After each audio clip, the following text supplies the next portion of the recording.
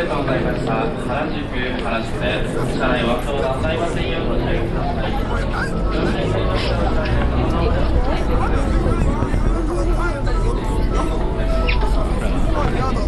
西は失礼しました。駅の処理はバスに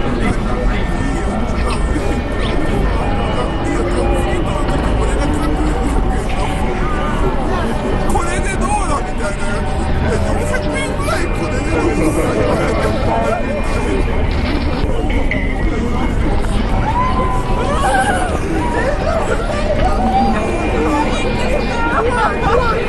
見えないじゃん。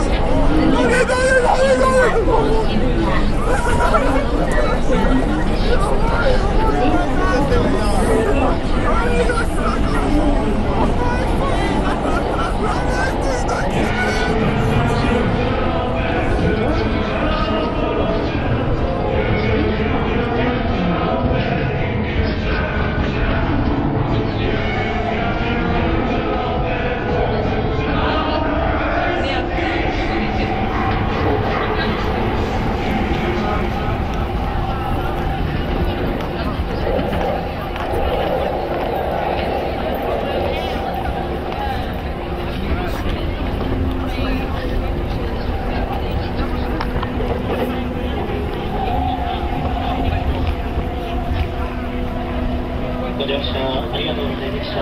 まもなく渋谷に到着。お別れの私のご注意ください。電車のホームにも広く空いている場所があります。電車が降りる際、足元から注意してください。渋谷に到着です。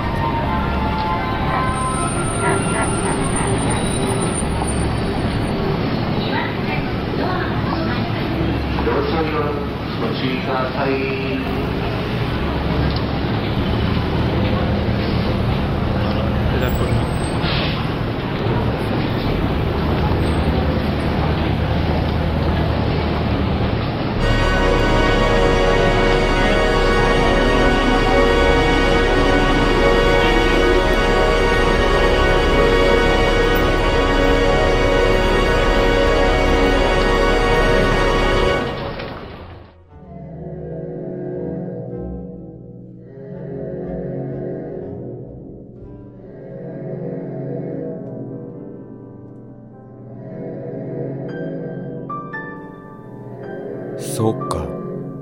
これは現実か。これは本当の世界か。これは渋谷。これは東京。これは東中野。この最低なところか。最悪。現実の方がいいと思った。夢より。でも違うな。全然違う。現実は苦しみだけやるところだ。愛が存在しない。行為も存在しない。良いことの全部は存在しない。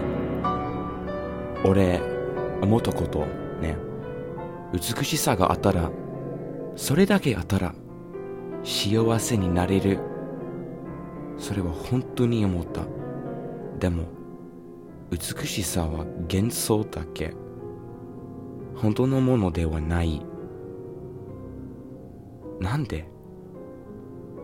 ずっと前からみんなにそれ言っていた。美しさあったら幸せになれるよ。いつもそれ言っていたけど、嘘だったか。間違えた。この考え方は嫌だ。このままで考えたくない。でもこれは現実。黒いところ、地獄みたいなところ。なぜなんでなの？理由本当にわかんない。現実はこの難しい。わからない。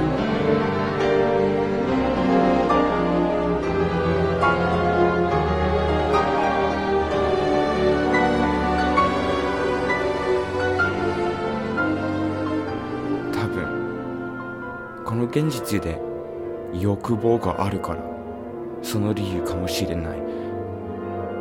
俺にとって欲望が強い。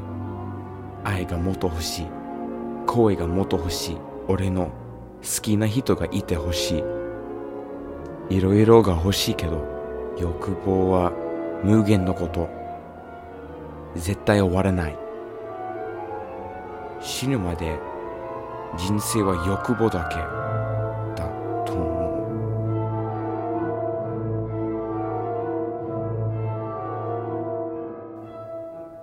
う。怖い。これ感じたくないよ。幸せになりたい。やっぱり現実は怖い。現実から逃げたい。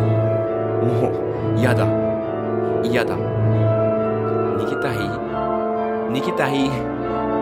俺はこのままで続けたら、俺は何になるの？誰か助けてくださいよ。誰か助けて。助けて。新世界をまだ作りたいけど無理だ。人間の心の中に何があるのかない。死ぬまでこの現実だけある。気持ちが多すぎる。死ぬまで何がある誰でもわかんない。どうすればなりたい自分になる？死にたくない。でも死ぬまでこれだけあるの。生きるのもきつい。この仕事したから無限の苦しいことは嫌だ。何のために生きる？ So, I'm thinking a lot about the difficulties of being alive recently and hardship. How do you turn the tragedies and monotony of everyday life into ecstasies that make it all worth it? Who has a thought about this? I think you have to turn into love. You had to turn it into love.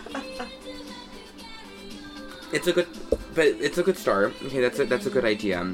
Because I'm very committed to the real world or whatever, and like escaping like the internet, escaping weird social phenomenon, and like being like really present in Genjitsu. So, but the more I do that, I'm realizing it's very hard.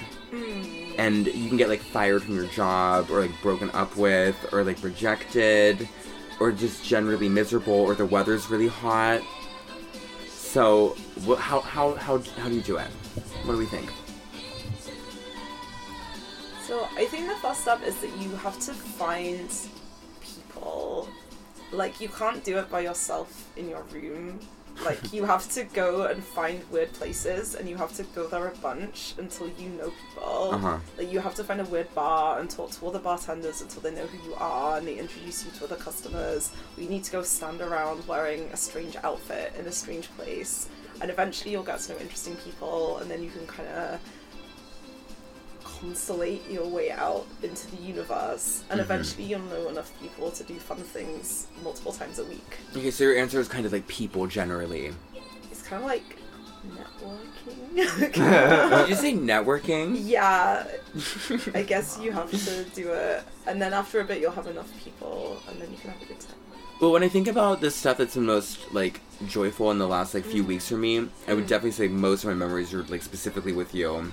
But you know that's true. Yeah, I know. I don't know why I'm making like a humble face. I know. That's because we networked. Yeah, we networked. So we went to interesting places and wore silly outfits, and we recognized that we could be good people to have fun with together. Was I in drag the first time we met? Yeah, because I was looking for the drag show and I'd never been there before, and I saw you outside smoking, and you told me what the drag show was. But we didn't become friends then. That was just a brief interaction. That's right. And then the next time I met you when we talked about Pinku Ega, I was not in drag. The next time I met you, I don't remember, but some guy was like, "Oh my god, she's got a podcast." I was like, "I'm fucking stupid." And then I like made friends with you, and then I listened to your podcast, and I really liked it. Thank you. But I don't remember. I think. Yeah, sorry, I can't remember what you were wearing. But that's fine. You made a good impression of me, and we talked about Blue is the Warmest Colour.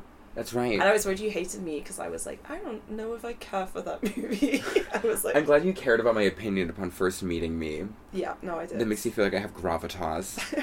Okay, what do you think about this question? I don't know. I mean, I'm kind of, especially lately, I'm kind of the opposite of that, where I have no external connections to the point where I forget I have, like, a body. Because I'm just, like, living in the imaginary world of academia and reading books about Buddhism every fucking day. But for me, one thing that has always really, really stuck with me ever since I watched it was the bit in Twin Peaks when he's like, give yourself a present every day without planning it. Mm-hmm. Like, I try to find, like, one, even if it's something, like, really little and stupid. Like, if I've been in the library all day, I'm really stressed. I'm like, you know what? Like, I'm going to go to the convenience store and get, like, a drink. And then while I'm there, I'm like, I'm going to get, like, a little snack I've never tried before or something like that.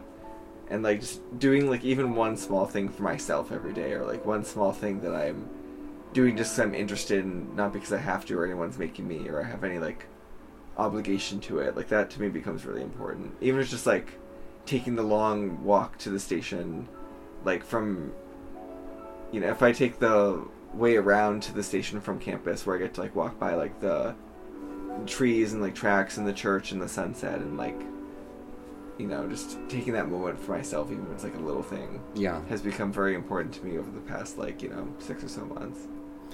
I was a lot like that when I was in Mie. I remember I read a book of Wordsworth poems, and it, like, really inspired me to, like, start, like, wandering when I go home. And if you, like, take, like, streets you've never been down before, there's always, like, something, like, interesting every time. That's how you always, like, run into, like, those, like, duffel bags, like, full of Madonna CDs and stuff. Well, I always take a really long roundabout way to the supermarket, too, where I go through, like, the back streets and over the covered-up rivers and stuff. And, like, today I'm going to walk back by the river, even though, like, it's faster to go on the main street. I like walking by the river, too. But also, I'm glad you brought up Twin Peaks, because I showed them the clip of Candy in The Return when she talks about all the cars on the freeway. It's during the scene where they're eating pie. You've got miles to go, that one. No, not that, that one, too, but it's the Pink Bunny Girls. Yeah. And she's standing there and she goes, they're like, Candy, like, where have you been? And then she's like, there were so many cars on the strip. And she's like, looks at and she's just like, traffic. And I just like, oh, I get that. It's the same, like, kind of vibe. It's like, you look at the mundane things all the time and just try to make it seem new. But at the same time, I also get, like, is it enough? I mean, I think it's I think it's a sign of isolation, of, like, when you need to find, like, the meaning in, like, the tiny meaningless things. It's like, you know, on the flip side, it's then, like, okay, you probably aren't having a lot of, like, meaningful interactions on a day-to-day basis. But, like, recently I just haven't been, so. That's interesting. Yeah, I feel like there's a middle ground between what Maggie and I kind of were thinking about, like, the ecstasy of life is people, and then the opposite is the ecstasy of life is the duffel bag full of Madonna CDs and VHS tapes. What do you think, Kiku-chan? If I knew the answer, I think I wouldn't be who I am right now, but I think, maybe if you had, like, 2 lives, I mean, if you could die and you know, just, like, go back to normal, just like you were, I think dying, 一回死んでみる, I think it's kind of good if you could die right now and just, like, completely stop everything. I think that will help. But I think the same thing all the time. Literally just dying. Do you anticipate dying a little bit? Like, are you excited to die just a bit? A little bit. Yeah, me too. Because birth and death are the only 2 completely singular, ubiquitous experiences. And they're both things that you only get to do one time. and then after you die, you get to find out what happens. Maybe. Maggie seems afraid of death. No, I like the idea of death, actually. I read a really interesting article the other day about how if you're in Switzerland, you can have a really lovely death where they put you in a little pod with the person you love, and all your like great nieces and nephews have to play you violin concertos. They fill you up with flowers and like gas you nicely. And since I read that, I was like, wow, yeah, I don't care about like marriage or like buying a house or anything like that, but I thought that would be a lovely way to die and a lovely thing to anticipate. You know, people are really upset about that concept of like what's it called? Euthanasia, assisted dying. Assisted maybe? suicide, is that what they call it? Oh, we call it assisted dying in Europe, but maybe we're less sensationalist about it. I don't know. I think it might be called assisted dying as well, but people think it's like the most evil thing in the world, that people are like convinced or like coerced into doing it. They made a Japanese film about it lately called like Plan 84 or something like that. Oh, really? I haven't heard of that. I I think they call it, in America, like a lot of people that are proponents of it, like call it like death with dignity. Oh. Yeah, I've heard that. Isn't it lovely? You can like die with the person you love. Like, Yeah. I think that's nice. Well, I want to engineer my own death, and I think about that all the time. Like, I want to curate my death because the way you die kind of finalizes and like turns the narrative into. This is like what happens if you read too much Mishima when you're like 18, but like, I do think, you know, death does make it worthwhile, but maybe people don't consider it very often. How often do you all think about death? Probably every day. Every day? Me too. Yeah, I would say that. Every day. You all think about death every day. Are we representative? I I was going to say, this might be a poor population sample, but... Do you think most people think about death every day? I don't know. I mean, I feel like in one sense it'd be hard not to. Like, we're constantly confronted with our own, you know, the fragileness of our meat sacks. But I also, like, tend to, on a daily basis, like, imagine, like, freak catastrophic accidents. Oh, I do that too. That, like, take me out. And I don't know if everyone does that on a daily basis. I think everyone does it sometimes, but... I don't do that, like, ever. Oh, okay. So how do you think about death? I know, I'm like, well, if you get really tired, you get to kind of lie down and take, like, a forever nap. Sounds lovely. How do you think about death? I think it's beautiful, romantic, I guess. Romantic is the right word. Yeah. Back in my high school, one of my classmates, well, he's a little older, but he committed suicide at the bathroom in a dorm, in a school dorm, and you know, I was like maybe 15, 16, and I was like depressed like everyone else, but and I wasn't really suicidal, but he died, and it was like I thought something like, oh, he died for me as well, for my like sins and, you know, for all suffering. So it was like I kind of saw him as like a Jesus of mine, personal Jesus. So it's like, okay, I don't have to die then. It's like that's how I am right now. So you projected like a lot of like your like feelings onto him and like made it. That's interesting. I feel like people did that with the girls who died in a drunk car accident at my high school. But I didn't know them very well, so it was kind of just like a strange like block. Whenever I've encountered death, it's always been really weird. Like when my family friend got like murdered, or like my grandparents, I've always felt a little detached from other people's deaths, which might make me a sociopath. No, I kind of get that, and like I don't know if this is a British thing, but we have very much a kind of like keep calm and carry on, like just get over it, this is what's gonna happen to everyone kind of attitude. Like my local village actually was the site of the UK's worst ever mass shooting a few years ago, and it was very much like that, like a day of like complete horror, and the next day everyone's like, okay then, like let's keep going. I think it makes sense. It's kind of hard to like reckon with like the abject absolutism of death. Like I think you kind of have to distance yourself a little. Well, it's interesting too, because I feel as if when it comes to figures that are like abstracted from me that I don't know personally, then I have a lot of license for emotion. Like when Sakamoto Ryuichi died, I was really upset. I remember when the Pulse shooting happened in America. Oh yeah. Oh. I was like up really late that night at a party, and I was like on a lot of coke or something, and I like remember reading it. It really like shook me to my core. Or if I think about people dying in like the Fukushima disaster, Oh yeah. that upsets me too. But then if it's like personally related to me, it turns into something else. I guess it's because I'm not that afraid of dying, and so people who are like connected to me in some way, maybe I just like, extend that feeling towards them. I don't know. I think I wasn't like exposed to death enough as a child, maybe. So like when I've lost people as an adult, it's been like really hard to get over. Yeah. Like even just watching Gone with the Wind earlier today. Or I say earlier today, and like About- 1 hour ago we were watching Gone with the Wind. The scene where she like has to turn it when Scarlett like leaves the room. Oh, when she leaves Melanie. Yeah. Yeah. Like the moment of like having to turn your back on someone knowing it's like the last time you ever see them. Like, you know, that's happened like a few times in my life, and I like remembering that moment. I was like, that's always the hardest thing, is like turn around and know like that's it, like that's the last time I'll be in the room with their physical body. You know what I mean? And then when people die, you reduce them into like memory ghosts that just follow you Yeah. around forever, and you only have like your impression of them, and they can never like add to that, and it's just the image you've constructed of them forever. I think about that a lot because, like I had a friend in Japan for quite a while named Reina who took her own life in 2020, and I like remember thinking like now our friendship is like stopped forever. You know what I mean? I'll never do anything with her again. But then it's like, you know, what if I like didn't actually know her? You know what I mean? I'm just like sitting here now that she's gone, thinking that we were like super close, and then like you know, I could have been like wrong. You know what I mean? I guess death like narrativizes. Like once you die, you kind of become part of other people's story because you're kind of like a stopping point for reflection in their own lives. Absolutely. No, I think about that all the time. That's why I am interested in curating my own death.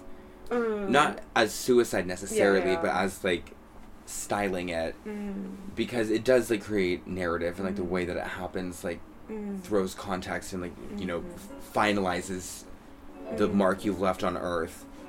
Are you all concerned with like what you leave behind, like, or like what you do as a person? Like, do you think about that? Like how people will remember you. Like when you're dead, are you worried that you have or haven't like changed something in some way? Yes, absolutely. I don't think I particularly think about that. Like I don't think of like I need to leave something behind or like change some part of the world. But I do think about how people get like how people and things and entire like you know eras get like just forgotten and completely lost to time and stuff. Gone with the Wind. I was Oh. joking. Oh, I thought you were being serious. I was like, no, that's very No, poignant. I'm kind of joking, but I mean, yeah, because that's kind of what that's about. Yeah. What do you think, Kiku? I think if I died right now, people would be like, nah. It's like, okay. I would be extremely disturbed if you died right now. But you know, like, I think it's something like Ryu Murakami said. Men don't have anything, so like men are expendable, while a woman or it's not a gift. It's like sennihin is it's kind of like it's those things that you really have to earn to get because just I don't know, just like, straight men don't have anything. Like they're actually like a real queen or something is what he said. So like men have to that's why men have to create the world. It's like we do like architecture, math, or just philosophy. We just do something, right? Because we don't have anything, so we have to do something.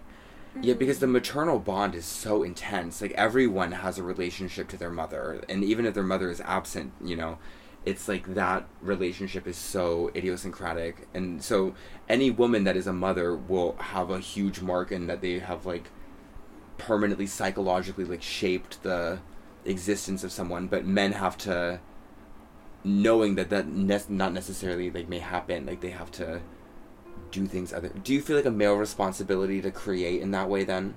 Probably. Yeah, I think I do as well. It's like I have a feeling, yeah, like it's like sometimes like I want to kill myself, but I'm not gonna do it, but like but I haven't really done anything like to the world, like, you know. You're also 20. So it's like You have time. not Yeah. yet, not yet. So Uh-huh. it's not what I say. I would be more disturbed if you created your great work of art already. That would be bad news. Because then you wouldn't make another one after. And I'd feel really bad, personally, if you created a great Yeah, I'd work also of be art, jealous like- and I would hate you on a personal So please level. don't. Because I was thinking of like Bret Easton Ellis, who like wrote like one of his like his first novel when he was extremely young. I mean, even Mishima like published when he was like 23. Like, yeah. I mean, I'm getting older now. I'm turning 27 really soon, and I haven't like. I have my podcast, but and I know that's left some positive impression on some people's lives. But it's like when I'm like coping with the difficulties of reality, I'm like it's a little crushing to know that there's been very little accomplished. Which is why it's nice to synthesize things like the beauty of mundanity that Angel was talking about and the joy of like friendship and relating with people. I mean, if I didn't have you around to like bounce my feelings off of, like where those wouldn't even go anywhere. They just like go into like unpublished, you know, literature in my diary.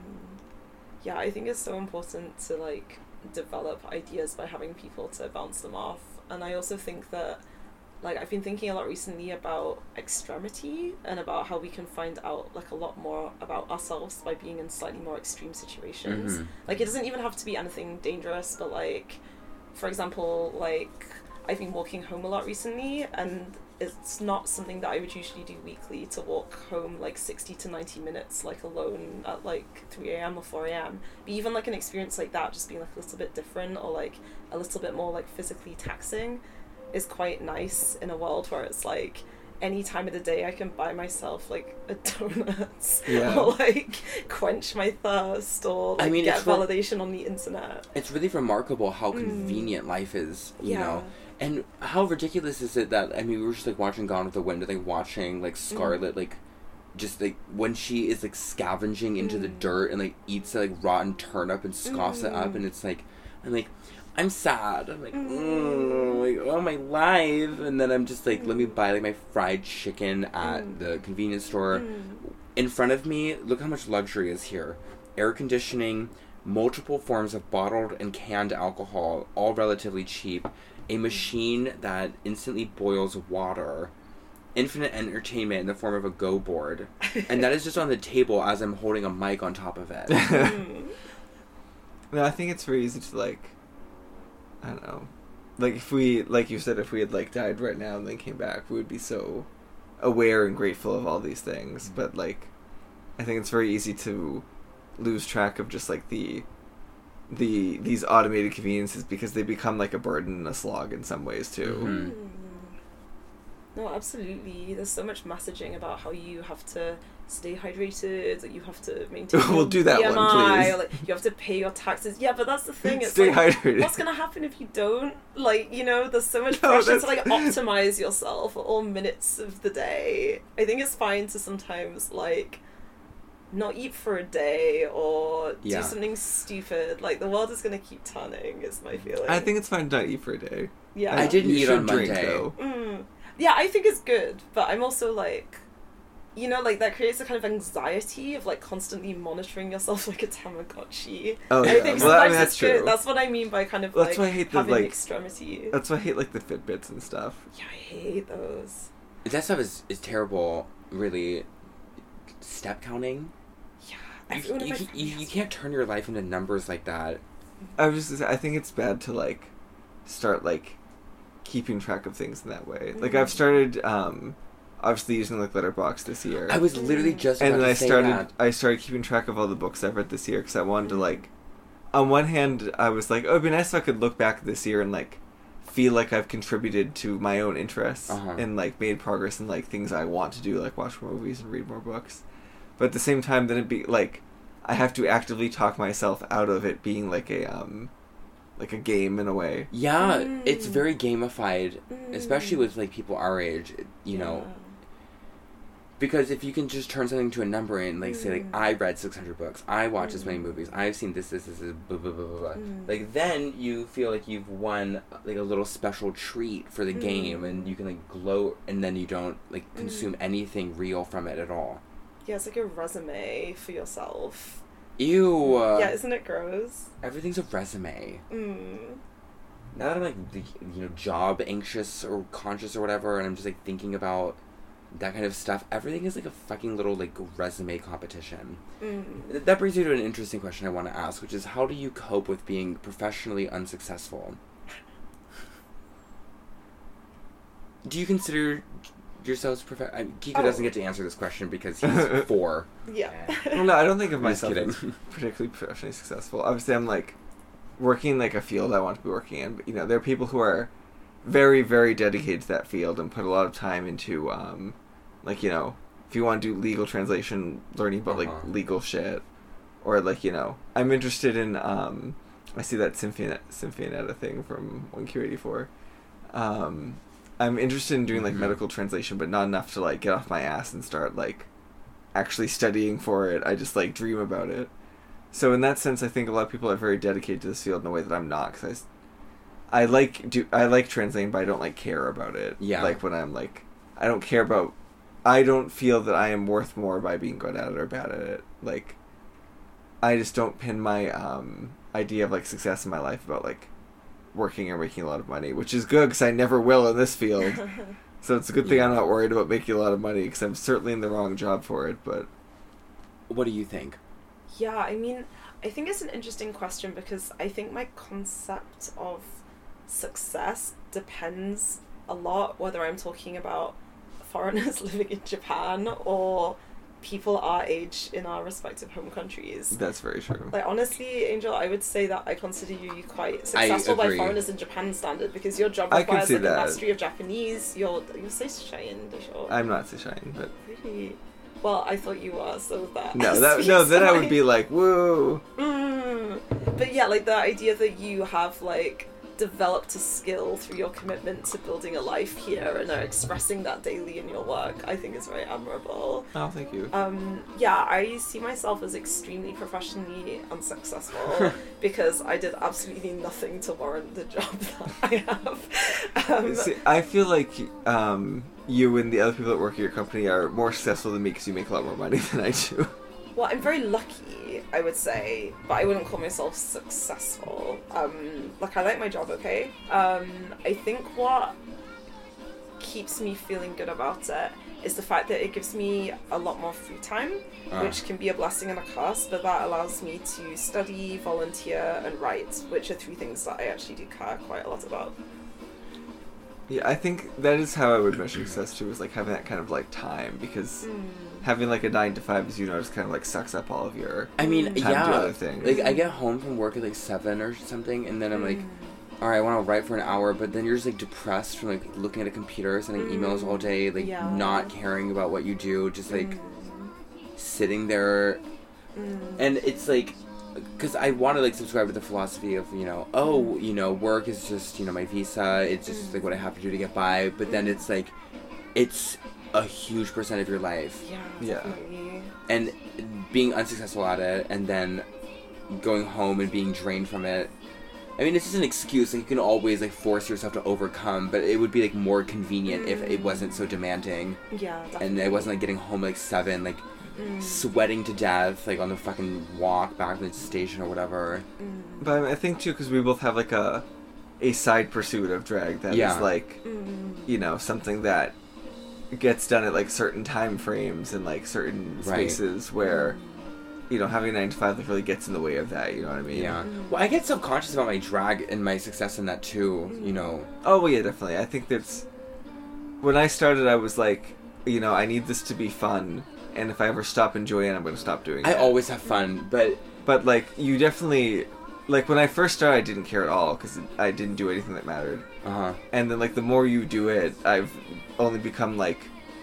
It's only been harder and harder for me to, like, not compare myself to other people as I've kept doing it. I get it. I mean? And Tokyo is so intense for it, because there's so many people doing it, there's so few bookings. People that are good at it.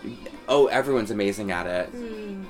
And, well, not everyone, because, you know, I'm sitting in the room, but I'm not shitting on myself. I'm just joking. But some of the people who are really good at it have...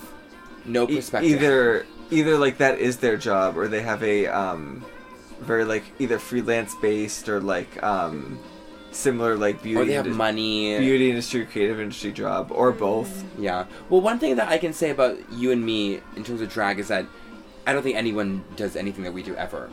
Oh yeah, I think like, you know, as long as you're making your own like artistic statement, that's the only time I would feel like I failed is if I didn't like But yeah, I if I agree. didn't do something like authentic to me. Yeah, that. But is it's hard to really think that true. sometimes. I've definitely like, you know, there are times I'm like alone in my house or I'm like, oh my god, everything I've ever done sucks. But Uh-huh. like, But that's how I felt after Drag Me. I was like, oh, and I'm just kidding a little bit, but no, it's like, yeah, I think as long as you're doing something original, I mean, that also kind of makes like the struggle of like Genjitsu a little easier if you're like contributing something, but it's hard. It is hard. I want to run away sometimes, but like there's nowhere to go because you just have this until you die. yeah, no, I feel that. And then you have like distractions like the internet that you can just like jerk off into infinitely, and like, you know, it just like spits shit back out at you. So you come on it, and then the like ejaculate like mutates into like alien acid from like Alien, and then it spits back at you and it like melts your fucking bones through. That's And so then you wear it to true. school. Yeah. And then I mean, I definitely, when I, like, you know, this is obviously, like, the most typical experience, and I'm Uh-huh. aware that almost everyone has thought this, but, like, when I started working and I was like, wow, it's just this again forever, and that's part of why I went back to school, because I was like, well, isn't it horrifying? I'd like to ruin my life in a totally different new way. But everyone I know, not everyone, but I don't like really know almost anyone except for one person I think who like loves their job, and then the people who love their job, like that's just like what they do. It's crazy. I am so haunted by a coworker who I was like what do you want to do? Like what are your goals? And he's like, oh, I don't really know. We just want to like do good job. And I was like, huh?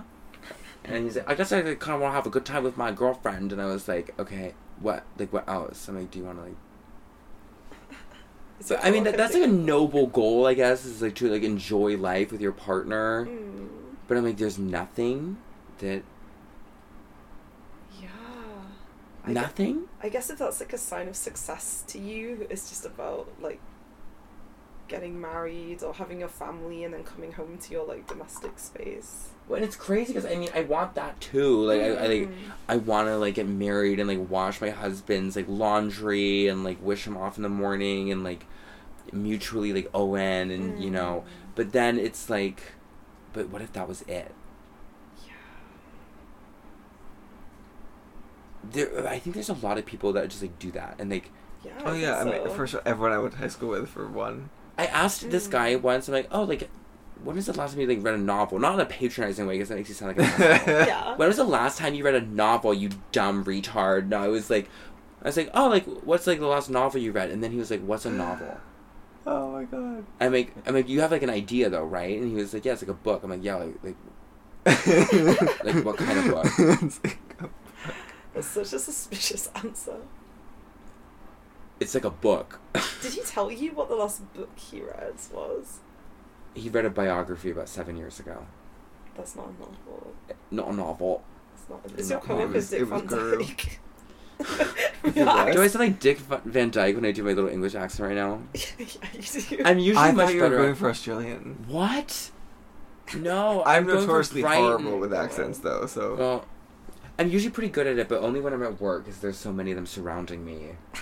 It's fine. We can do like a breadsheet thing. You can like give me the quote and I'll read it out in my best coworker voice in a proper British accent for you. I always think British people are Australian and vice versa. Well, because posh Australians have British accents. They sound like they're that from makes London. sense. Yeah. Well, I think we've come to some good conclusions about how to cope with reality. It is hard. It's very hard. And I'm always the one who's like trying to like, oh, like just like synthesize, like turn it into like but it's not that simple. When you just like really embrace like everything that is merely around you all the time, it's a lot of shit and like doo poo garbage that you just have to like sift through. Like how much of my day is like made up of like shit that just sucks? I always, do you know like the phrase like getting nibbled to death by ducks? No. Oh, it's just like a bunch of like small problems. Isn't there also... Like, I always feel like I'm always just doing a bunch of, like... I do, like, 20 small bullshit stupid tasks every day that I just need to do to get my life running.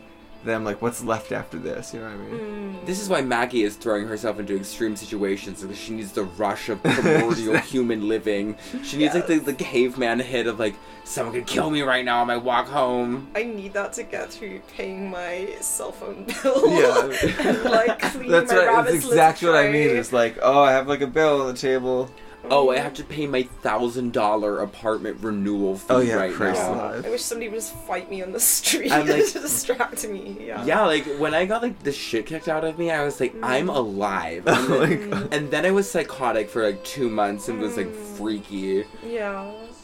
And the only other thing that is, like, you know, really, like, given me the rush of life outside of, like, violence or immediate threat Uh-huh. is love. That's true. And love is destructive. Love is even worse than violence, honestly. Love is the greatest form of violence. How many times have I brought up the assault in the last, like, 4 months? Maybe 20 times? Yeah. How many times have I brought up some other concepts that I frequently discuss with you people? Tonight, 704. Like, Oh, that's good though. It means you have lots of things that make you feel alive. Kinda. how do I want to feel? Like, what is the goal? Like, okay, I guess I want to be happy. What is that? I don't know if I want to be happy. Like, I feel like if you're always trying to be happy, you're probably just going to be disappointed a lot of the time. Like, happiness is like a sometimes emotion, I think. you can't, like, appreciate it if it's just always there, because you're just going to want something else. Uh-huh. Like, I don't know. I think it's important to experience the full range of emotions. Yeah. And like, sometimes when I'm really sad, I'm like, that's great. I have the capacity to feel that. I get that That's That's too. nice, true. 'Cause you know?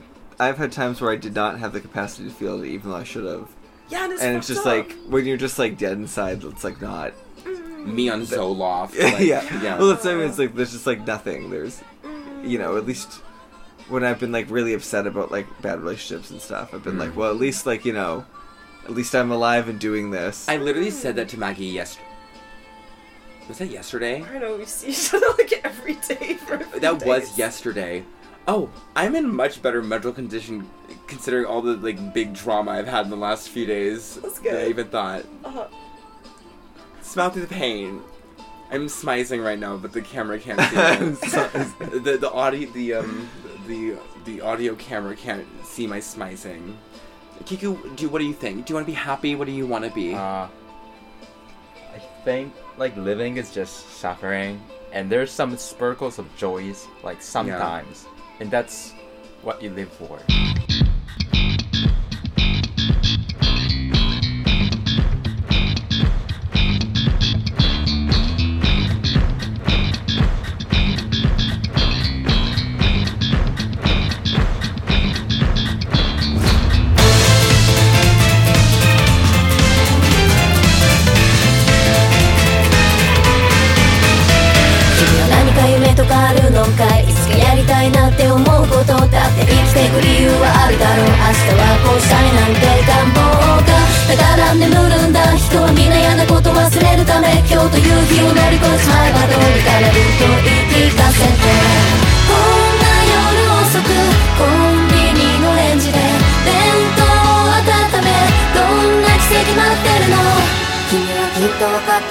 諦めてることだけど気づかないふりをして Start over.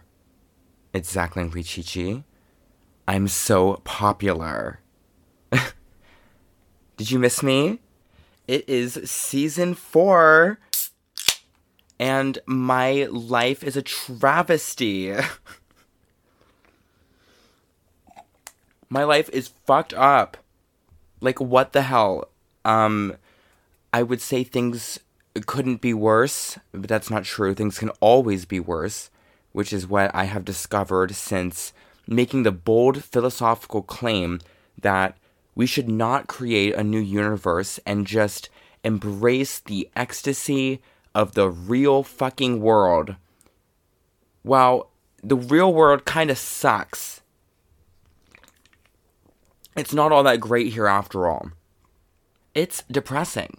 And actually, maybe it's more than depressing. It's dehumanizing and horrific to finally realize that the conceptual material that has formed the spine of basically everything I've been saying for hundreds of hours on this podcast, well, it's just not quite right. I was able for so much time to look around me and say, oh, like, life is beautiful. Extreme experiences can be rendered within your soul into powerful motivation or art or the general ecstasy of being, okay, all of this I have truly believed and fought for the duration of I'm So Popular. This show is almost exactly 3 years old on the day this is coming out, and my general way of thinking about things is just not quite as practical as I thought it was. I really thought I hit the nail on the head. I thought with the end of season 3 that I had sorted all this out. I just had to turn the hardship of life into whatever it was I was suggesting. And now I stare directly into the hardship of life. And let me just say, it's not something you can tritely rewrite in your brain and your diary into something fun, cunty boots. It's actually agonizing and demoralizing and terrifying to endure. I'm not a nihilist. I don't want to die. I don't necessarily at this precise moment want to blow up the world and send every living being into the void, although the thought has occurred to me in the past few months. But I am suffering at the moment. Truly. It probably sounds histrionic to say something like that because, you know, I'm merely a 26, very soon going on 27, like, gay guy who's, like, not that poor. You know, I have friends, I have people to hook up with. It sounds probably morbidly dramatic to say something like that, but I have been more plagued by desire and dissatisfaction in the last few weeks than I probably ever have in my entire life. I remember last year I did an episode about the internet and Serial Experiments Lane and how the internet was what was depressing me and getting attacked by random people or whatever for what I thought or blah, blah, blah was what was making me so upset.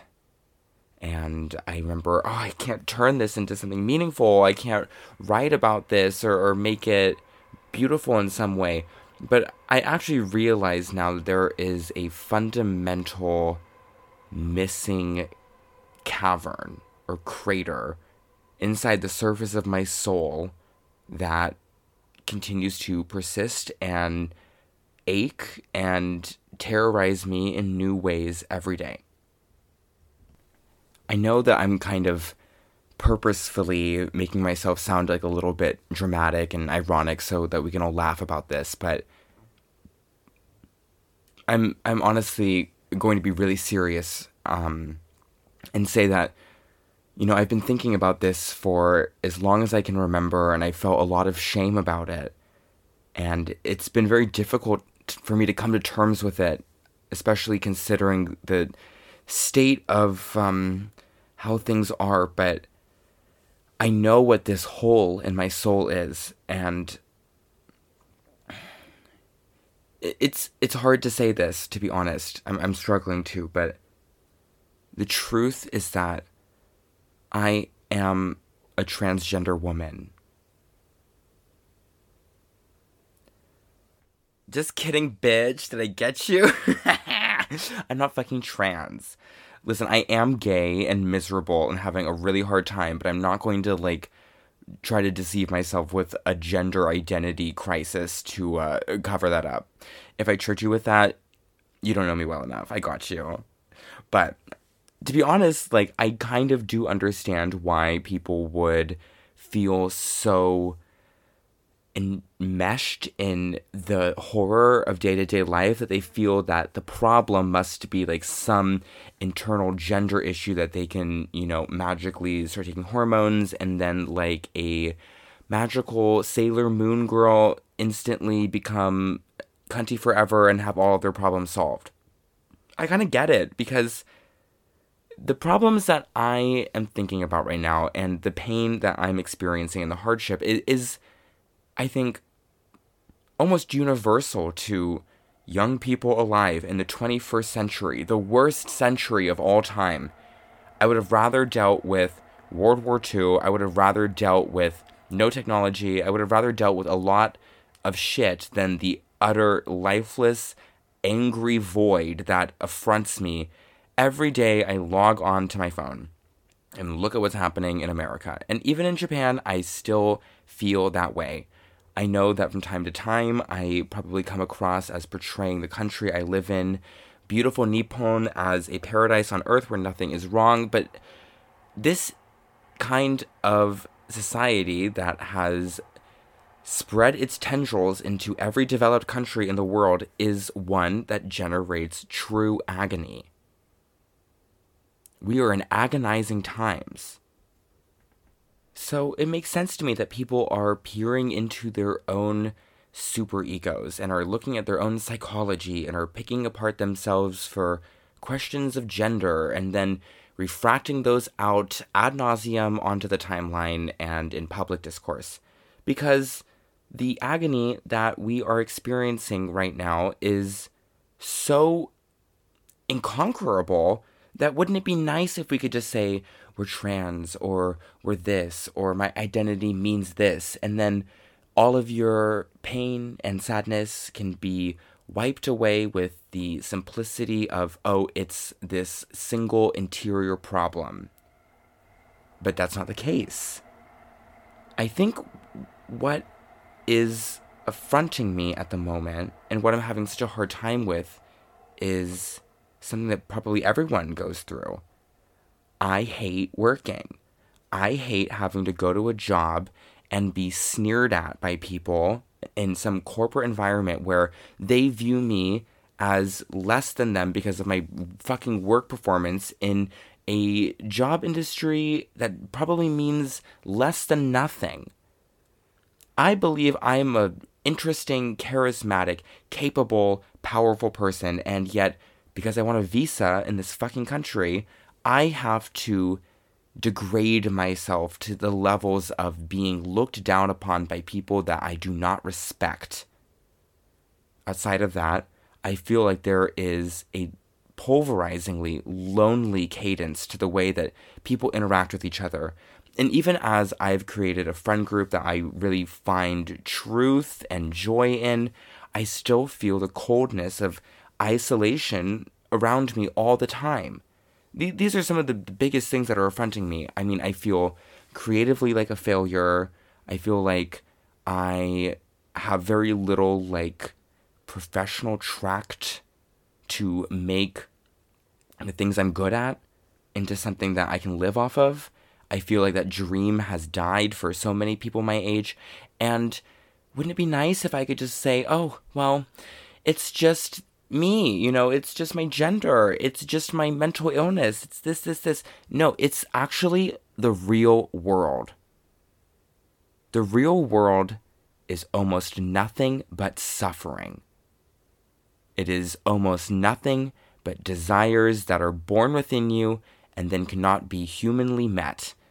And unless you can train to be a concentrated Buddhist monk who can relegate all of his or her desires into some weird meditation thing, unfortunately, the rest of us are gonna have to deal with these desires that just keep spinning up inside of us and tearing us apart from the inside out. For the first time in my life, I am so in love that I am masochistically slashing apart the edges of my interiority. Every day I am spent almost on the verge of tears, just wondering how am I going to actualize these feelings. And I have to do that while I'm at work, underappreciated, unrecognized for the superstar genius that I know I am, potentially unloved and under a state of malaise that comes from being born into a generation that is masturbating itself with identity-affirming A24, Nintendo Switch, Marvel bullshit of endless masturbation that placates you from the horror of the real fucking world. The real world is not working, and I'm stuck in it. And I'm not happy about it at all. The end of the last season of I'm So Popular was all about recognizing that utopian thought and the lust for a new reborn universe is foolish thinking, and we are stuck with what we have, and we have to squeeze that for what it's worth. I still believe in that, but just merely trying to recontextualize the disaster-scape that we are trapped in is merely not enough. It's not enough. At all. At all. At all. And I don't want to live in a world where I'm constantly desiring and in pain because of my desires. I don't want to live in a world where I have to do this ridiculous horse and pony show of a job that doesn't mean anything without being able to imagine a creative, fulfilling... it's all just nightmarish. This is hell. The real world is hell. Hell is not other people. Hell is not the internet. Hell is not your identity. The onslaught of reality itself is the worst thing that has ever occurred in all cosmic history. And you can't just smile at it and make it fun. Unless you're, a really hot straight girl with huge boobs and a nice job that you got for being a cool girl boss. And, I'm happy for them. Would love to be her. I'm not going to transition to make it happen. But unless you're her, things are real bad. And there's no escaping it. That much I know is true. I don't think that religion is necessarily the answer that would save someone from this. I don't think it is what I've previously suggested, which is to just try and turn that misery into creative experience. I don't think it's necessarily other people. I don't think it's about appreciation of the mundanity necessarily. I think all of these things play a part in how we can cope, but it's not any of them individually or specifically. There will always be the sparkles of life. Life is always going to be suffering, and there will be moments when you can either consciously in the moment or in retrospect look at something and perceive it as good and as making all of this suffering worth it. But even that feels like not quite enough. And that's like a really terrifying conclusion to come to, because if what you love and what you enjoy and what sparks joy for you, if that's not enough, like what possibly could be? I've been thinking about this a lot because there are these enormous spikes of wonderful experience that I get all the time in my life, whether it be noticing the hot men on the train, as I often talk about, or a particularly meaningful conversation with a friend or with a beloved figure, or if it's a concert that makes me tear up because I'm so happy to have seen a group I love. All of those things help you cope, but when you think about it and you try to reconcile the enormous wall of unmet desire and suffering that I'm so obsessed with at the moment, they kind of get crushed. I barely even recognize myself talking this way. I think this is some of the most honest I've ever been to myself and to you, to my diary, to anything. I know that those pricks of joy, they're not cutting it. And I'm scared to know that, honestly. all we can do when we're alive is try to make it feel better. But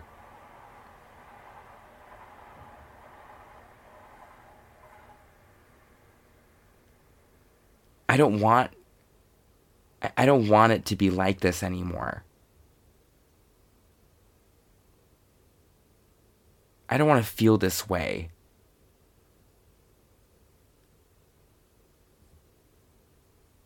For a long time, maybe the most important kind of coping mechanism I had towards this pillar of feeling was my drag and my writing and the podcast and artistically believing that this could all mean something.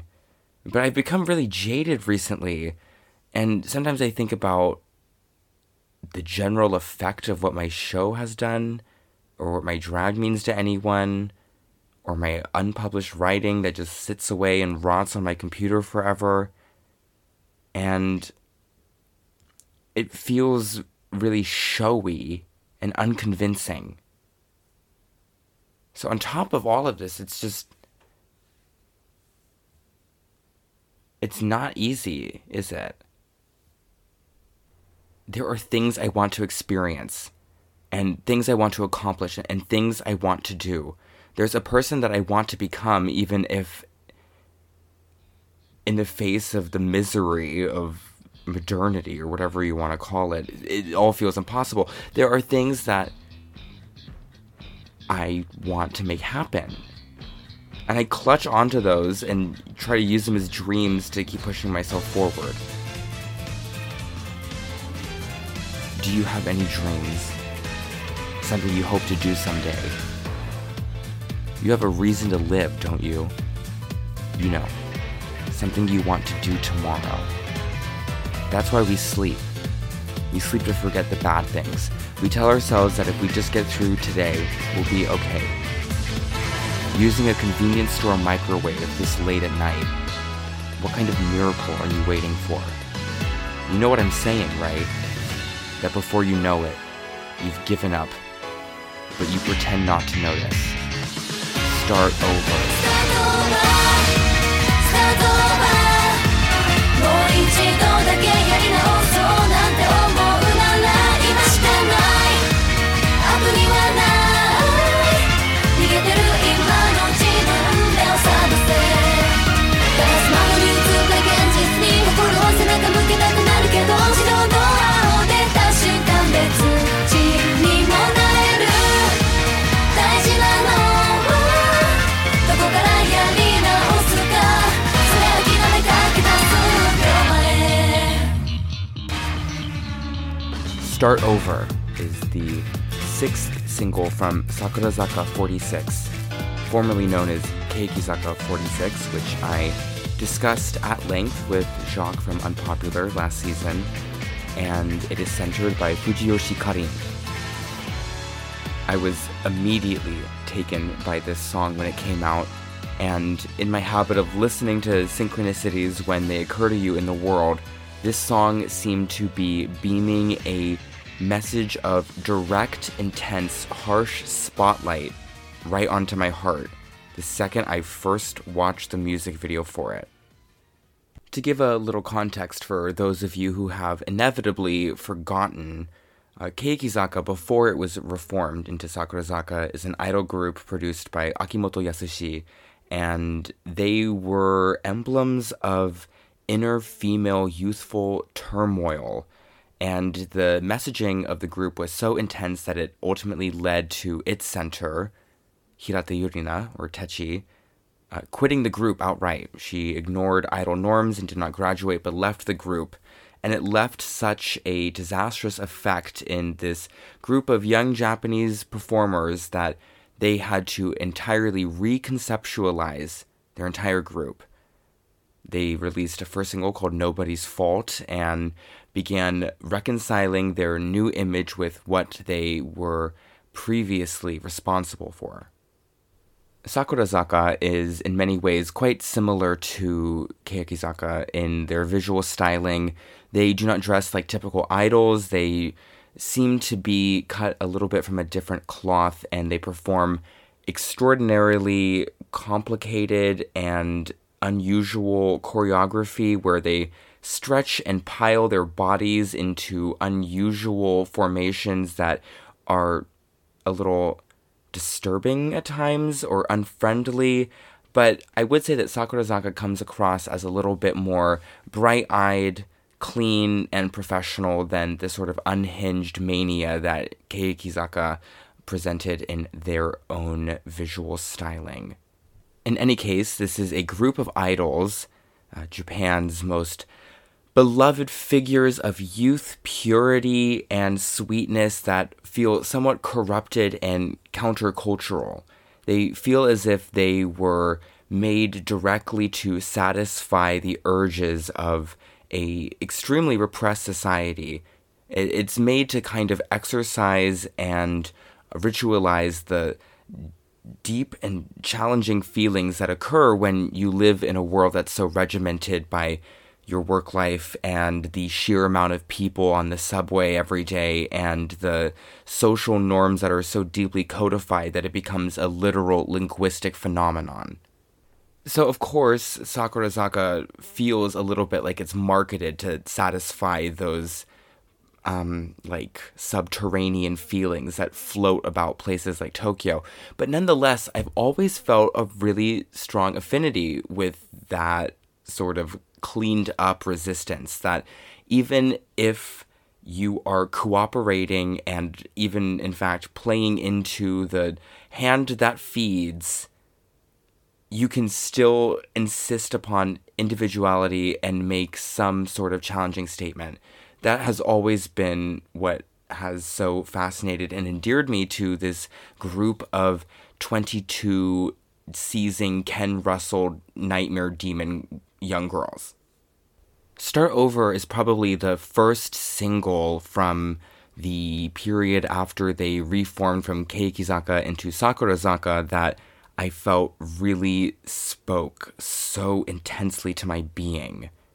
It really must have just been a matter of timing, because when this song was announced and the title came out and then we began to see the first key visuals, it was right when I was becoming extraordinarily dissatisfied with my corporate existence and was becoming increasingly distressed by the social emotions from the outside world that were beginning to slash at me every day. And what we have in front of us, in terms of the music video, is all of these girls, a horde of them, the mass of them that I really can't understate, dressed in office lady attire. They are all costumed like trendy Japanese marketing employees in long, fresh skirts and perfumed blouses as they sit at their desks in a exorbitantly clean, polished room. It's this big industrial black office that still manages to feel somewhat trendy for how we know Global Homo to be styled in 2023.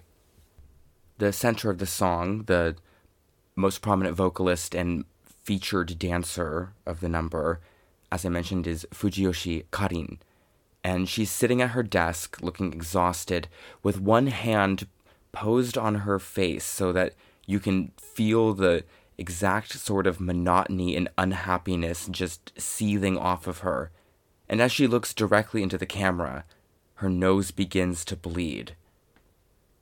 From thereafter, she begins to manically rip apart the office. She throws the files and paperwork from her desk. She knocks over the shelves. She knocks over the shelves. Although, I guess you could say she knocks over this corporate shell of herself that she's become as she utterly ignites the office into literal flames. This fucking dumb big Global Homo block of gray slab concrete is set on fire by the end of the music video, and she slowly solicits the other members of the group to join her in this destruction as she forces them all into a pile and then steps on their backs to reach for something greater than this miserable existence that they've been cursed with. I don't mean to sound like the rabid otaku that I've become in like the last few months, but there is something so prescient and exhilarating about seeing these girls who are cast to be the perfect figures of innocence actively disrupt and desecrate the very systems that they're supposed to be helping keep up in place. Idols, in terms of their social function, I think are supposed to be these vaguely sexual outlets that men who are dissatisfied as salarymen and unhappy with their lives can distantly dream about. And most of the time they'll give you, pure smiles and inviting feelings of uncomplicated love. But then when you watch these girls who are, as young as 17, 18, 16 even, when you watch them cast to deliberately break apart those systems that they're supposed to be appeasing, it feels to me vaguely revolutionary, and it feels to me like it could be prosperous of useful knowledge about how to cope with the tyranny of reality. There's a really beautiful moment in the music video where we've been watching them kind of break apart this office, and we see the center, Karin-chan, look straight into a sort of indecisive member of the group. They make this eye contact with each other and reach towards each other and embrace in this acknowledgement of just how bad things can be. And the lyrics read, "Even if the wind blows and the plating peels, I'm not as dumb as that guy over there. I'd like to say I'm a little better than that. I'd like to turn to you and deny everything. In the end, we're birds of a feather. Can we still say after all? Is it too late? If I could just start over, I could do anything, right? You're like my past. I'll become your future. We're all just bundles of self-loathing." I've been speaking this episode about how I really feel that the deepness of pain in my heart is something that I believe is coming from the exterior universe that's affecting me so.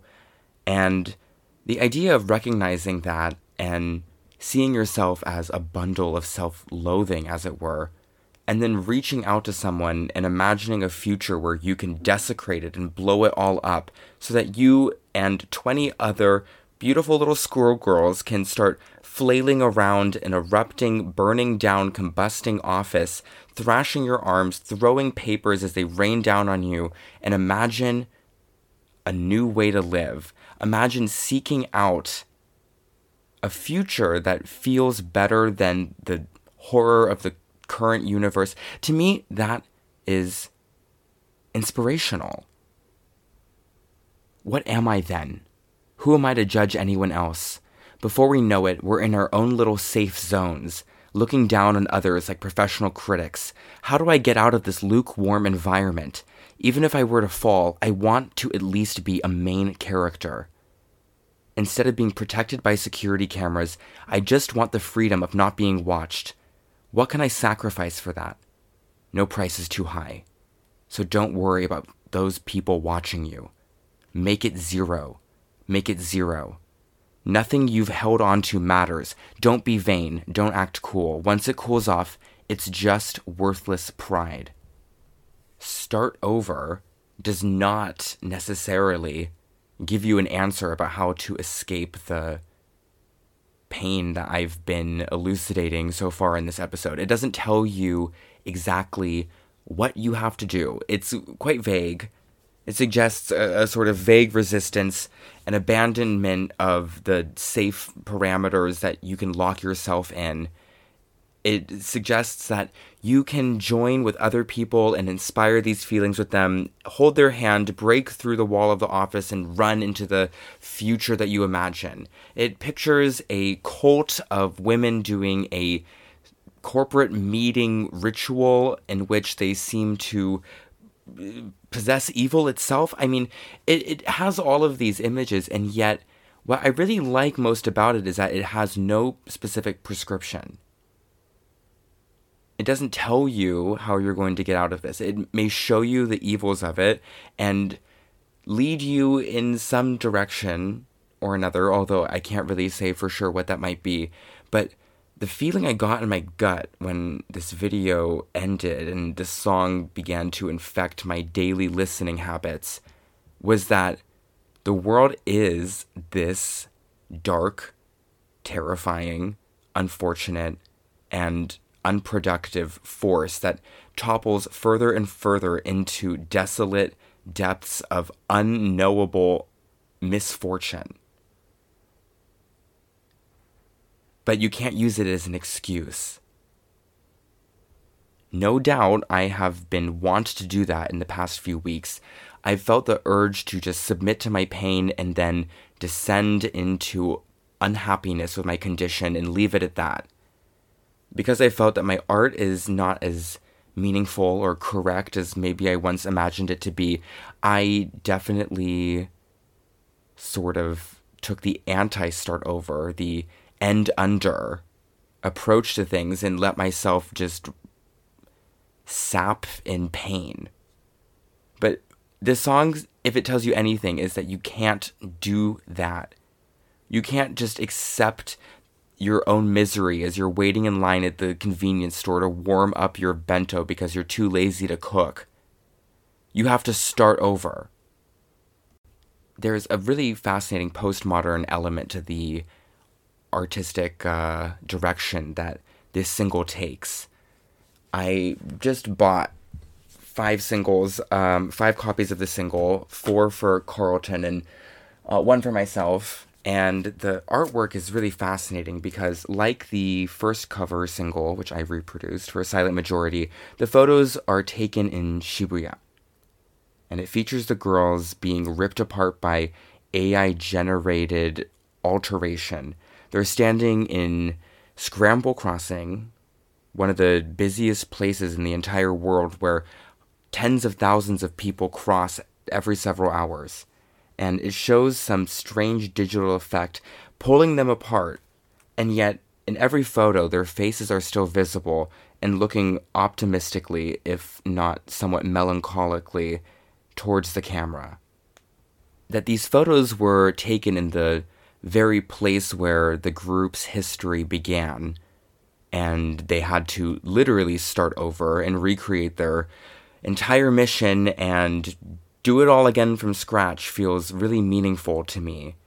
The touch of those strange AI ripped apart digital noise that sucks on them in these weird pink distortions on the cover really kind of resonates with my idea of the difficulty and the hardship that would entail. To start over is not easy. You can't just do it. You have to recognize the misery in yourself and then personally pursue overcoming it. In short, what you have to do is you have to fight. Reality is reflected in the window's glass. My heart wants to turn its back on it, but the moment you step through the automatic door, you can become someone else. The only question is, where do you start over from?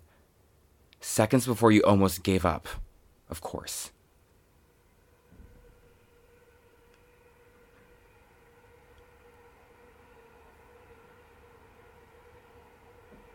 To start over is not just a single for me at this point. It's not just a lyric in a song.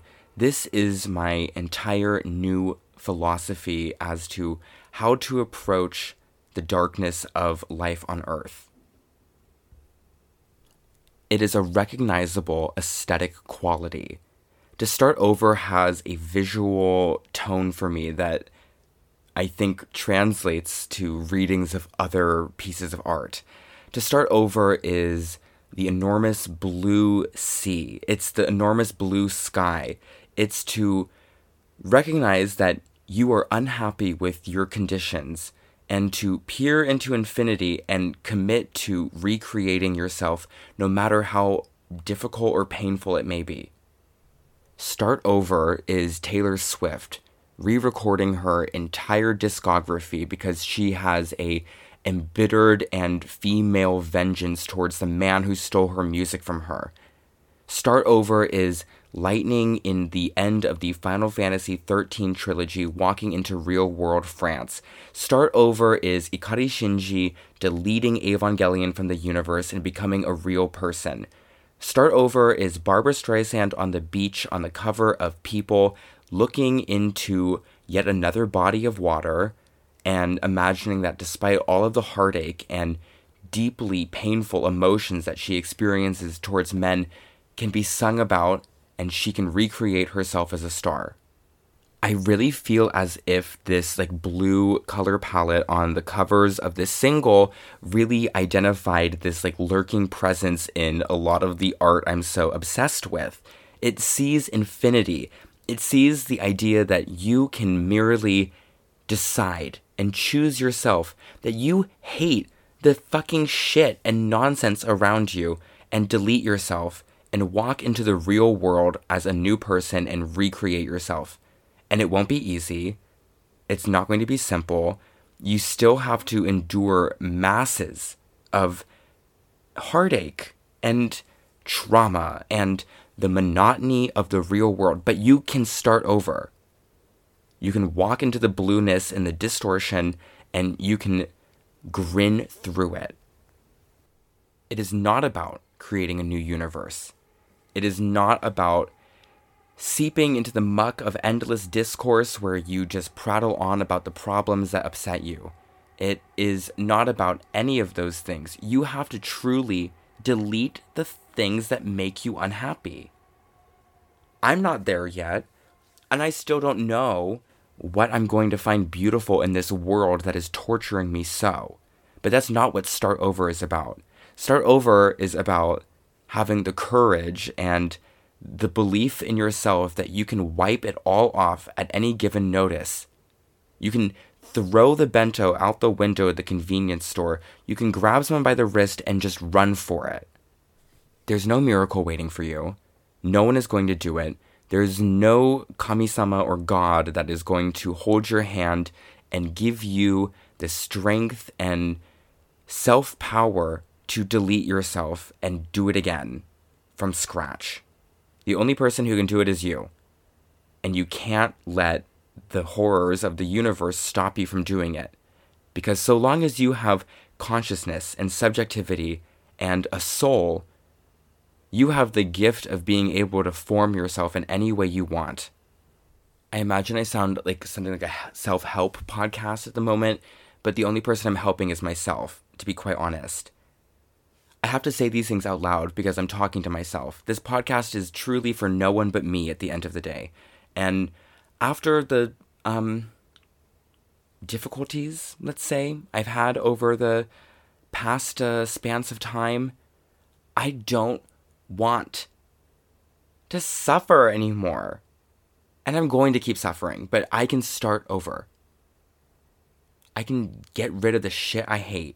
You can block the people that you don't like on Twitter. You can mute the annoying takes about transgender politics. You can break up with your boyfriend. You can survive getting assaulted at a bar. You can do any of these things and then immediately start over. You can look into the blueness of the world. You can rewrite your album and re-record it. And in the end of the music video for Start Over, it has a strange cyclical loop where everything is reversing and we're looking once again at Karin-chan as her nose begins to bleed. But this time, instead of looking at the blood incredulously and in a state of mild horror, she wipes it all over her face and grins, looking directly into the camera. I've elected to live in the real world. There's no fantasy universe or new philosophized reality that I can create. And I am deeply unhappy. But I do feel as if it is my mission to start over. Pick it up from scratch, do it again, and this time when I search for meaning and beauty and joy and passion on earth, no matter how much trouble I'm having doing it, I can wipe all of that pain all over my face and smile through it as I'm bleeding all over. As my office is desecrated and I'm miserable where I am, I have the choice to start over. Start over. And you have to fight to do it. 戦わなければ生き残れない。Those who don't fight won't survive. Here we go.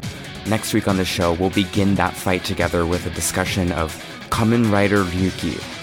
As always, this show won't be happening unless I'm supported on Patreon, and I'll reward you with extra special episodes of Siren. So please join us on patreon.com/I'm so popular.